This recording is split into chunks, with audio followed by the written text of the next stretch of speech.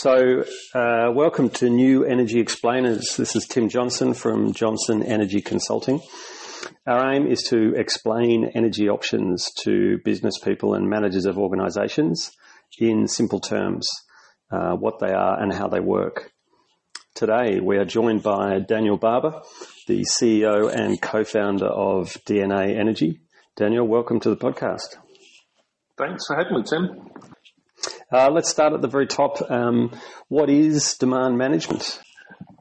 So there's a few arms to demand management, but the short version is that it's controlling the amount of energy that's used in a building or your business for an operational or financial gain. Okay. And so you're talking, so what's the problem that you're solving really, and who are you solving the problem for? Yeah, there's the problem that a lot of businesses face is that they have very high energy bills. Often I think businesses just pay the bills, or they're happy going through a procurement process and they get the best deal they can, and that's often the best that they know how to do.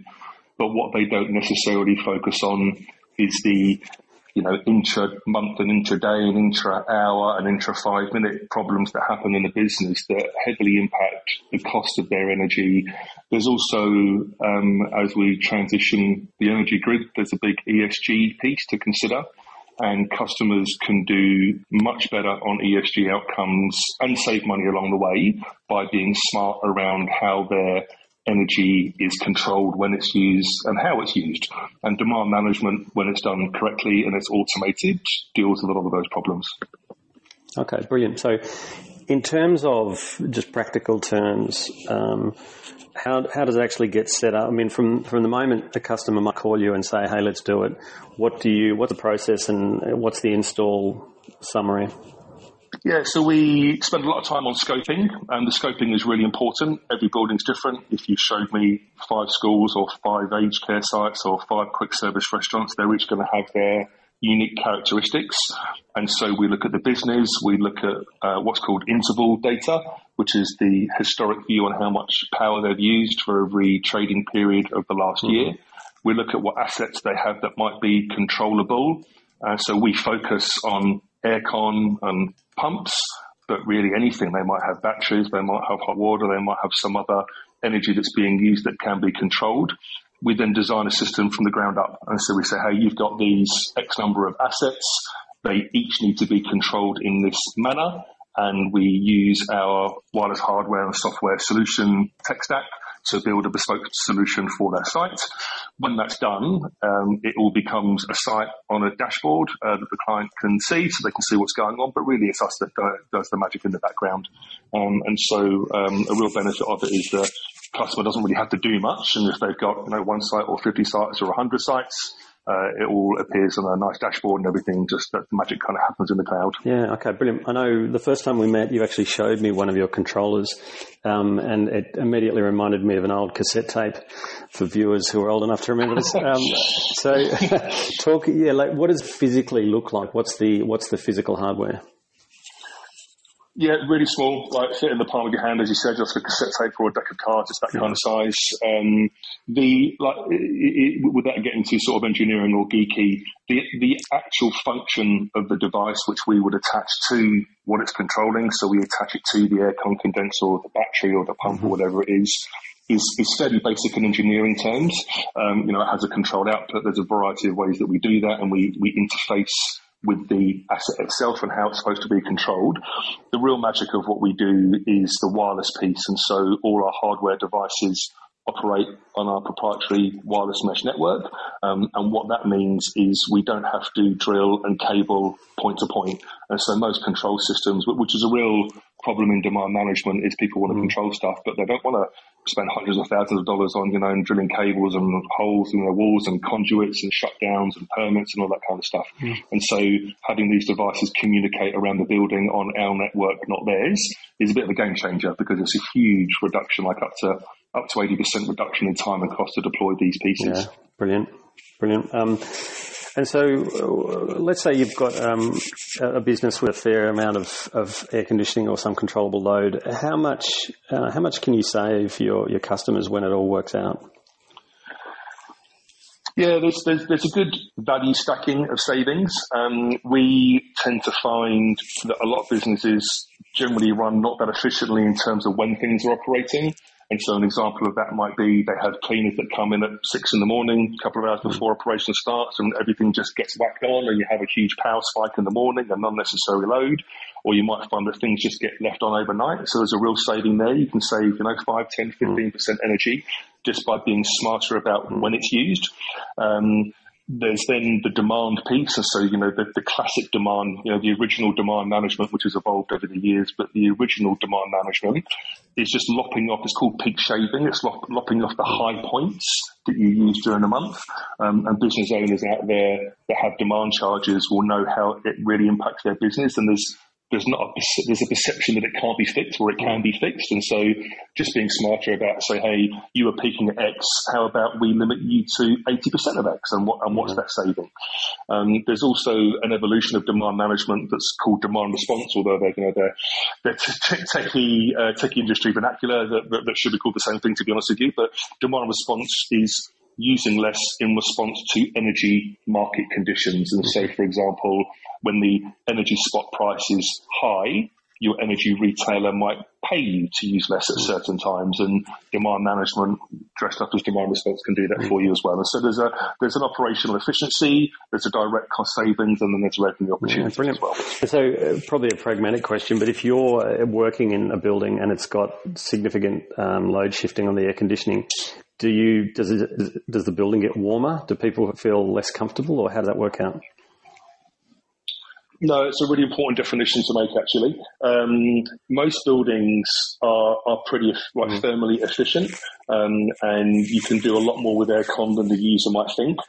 We have a range of ways of dealing with that. Some of it's just good old-fashioned mechanical engineering design around what's possible and what's not possible. We also have environmental sensors, so we can stick them inside. They work on our wireless network, so there's like cabling, and they measure real-time internal temperature, humidity, and CO2. If the building also has some kind of building management system that has temperature sensors in it, the building management system's job is to make the building run efficiently. Its job isn't to look at energy, but as part of that, it will have temperature sensors potentially. We can also hook into that, and so we can get a read of that, and so we can say, hey, we're going to operate your building, and we're going to do the absolute best we can for you, but within these envelopes, within these temperature ranges. Okay, so the customer can set the parameters they're happy with. Yeah, cool. And so obviously a big part of what you do with any solar electricity generated is store it in batteries. Do these systems work with batteries? Yeah, for sure. There's a really good play there. Actually, there's a couple of things. One of it is where there's just solar is what we call load shifting. And so let's use that example of the cleaners coming in at 6 a.m. and the solar's getting going at about 7:30. Maybe we can just put the brakes a bit on the aircon, so more of it's used when the solar is generating, and therefore it's free energy for the customer. Or towards the end of the day, we could do what's called pre-cooling. And so we think, hey, there's a bunch of solar happening. Let's smash the aircon now and cool it down just a couple of degrees, so that when the solar drops off the cliff and it's still warm, you've just got that kind of residual cool in the building, or residual heat in the wintertime. With batteries, there's a really strong play, again, load shifting, but to augment that charge-discharge strategy. And so, for example, the battery, quite often the battery is told to turn on between 5 and 8 p.m. or 6 and 9 p.m. or something like that to deal with that peak time in the evening. And our software can say, okay, so we can, our algorithms are telling us we don't think the battery's going to have enough charge from the solar during the day because it's cloudy or whatever the conditions are.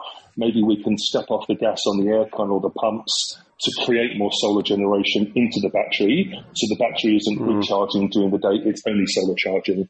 Or maybe when the battery is discharging into the market to make money, maybe we can also drop some load. So there's an augmentation of that, but all this smarts doesn't require any big boxes being installed. I find that interesting. No, Yeah, it's all part of your hand Yeah, stuff. great. And, maybe the last one is, cloud. I'm thinking if I'm a business person, I'm thinking this sounds really interesting. What do I need to have a situation that's going to benefit from this, or when is it going to be viable? I mean, if I have, how big does an air conditioning system need to be before it's really worth doing this? Yeah, it's about, and the size of it is really important. We found that lots of really, really small systems. So, for example, we've looked at like holiday parks that have got, 400 caravans or something in them, or 400 chalets, and, they've each got a really small aircon that you might have in your house. It's quite hard to make the numbers work on those. But anyone who's got any kind of decent sized aircon, it's going to make there's going to be an angle somewhere to do better in it. We often find ourselves going into buildings and just looking for the bang for buck. And so there might be 50 or 20 aircon units, and we say, you know what, we're just going to do those ones and not the other ones, because the business case works out best when we just optimize those ones. And so it really is case by case. But in typically speaking, unless you've got just residential scale aircon in your building, there'll somewhere be an angle to do better. Yeah. Brilliant. Okay, that's fantastic. Thank you very much for that. I guess the last question I've got is sort of your personal view on the energy transition as we move to renewables. Obviously, this is a fantastic part of that whole picture, but how are you feeling about globally about the transition? Are you an optimist or a pessimist? I'm an optimist for the sentiment, but a pessimist for what's being done. We've spent a bit of time in the US recently scoping the market there, and obviously over here, and we've got an eye on Southeast Asia, so we've got a reasonably informed view. I think that not even close enough being done, to be honest with you. If you believe the science, I think we're doing what we're currently doing. I think the rates of electric vehicle adoption is going to create some really big challenges, and there's a purist view that all the solar and all the batteries and all the EVs are going to be working at just the right time, that it's all going to work out great. I just don't have that view, to be honest with you.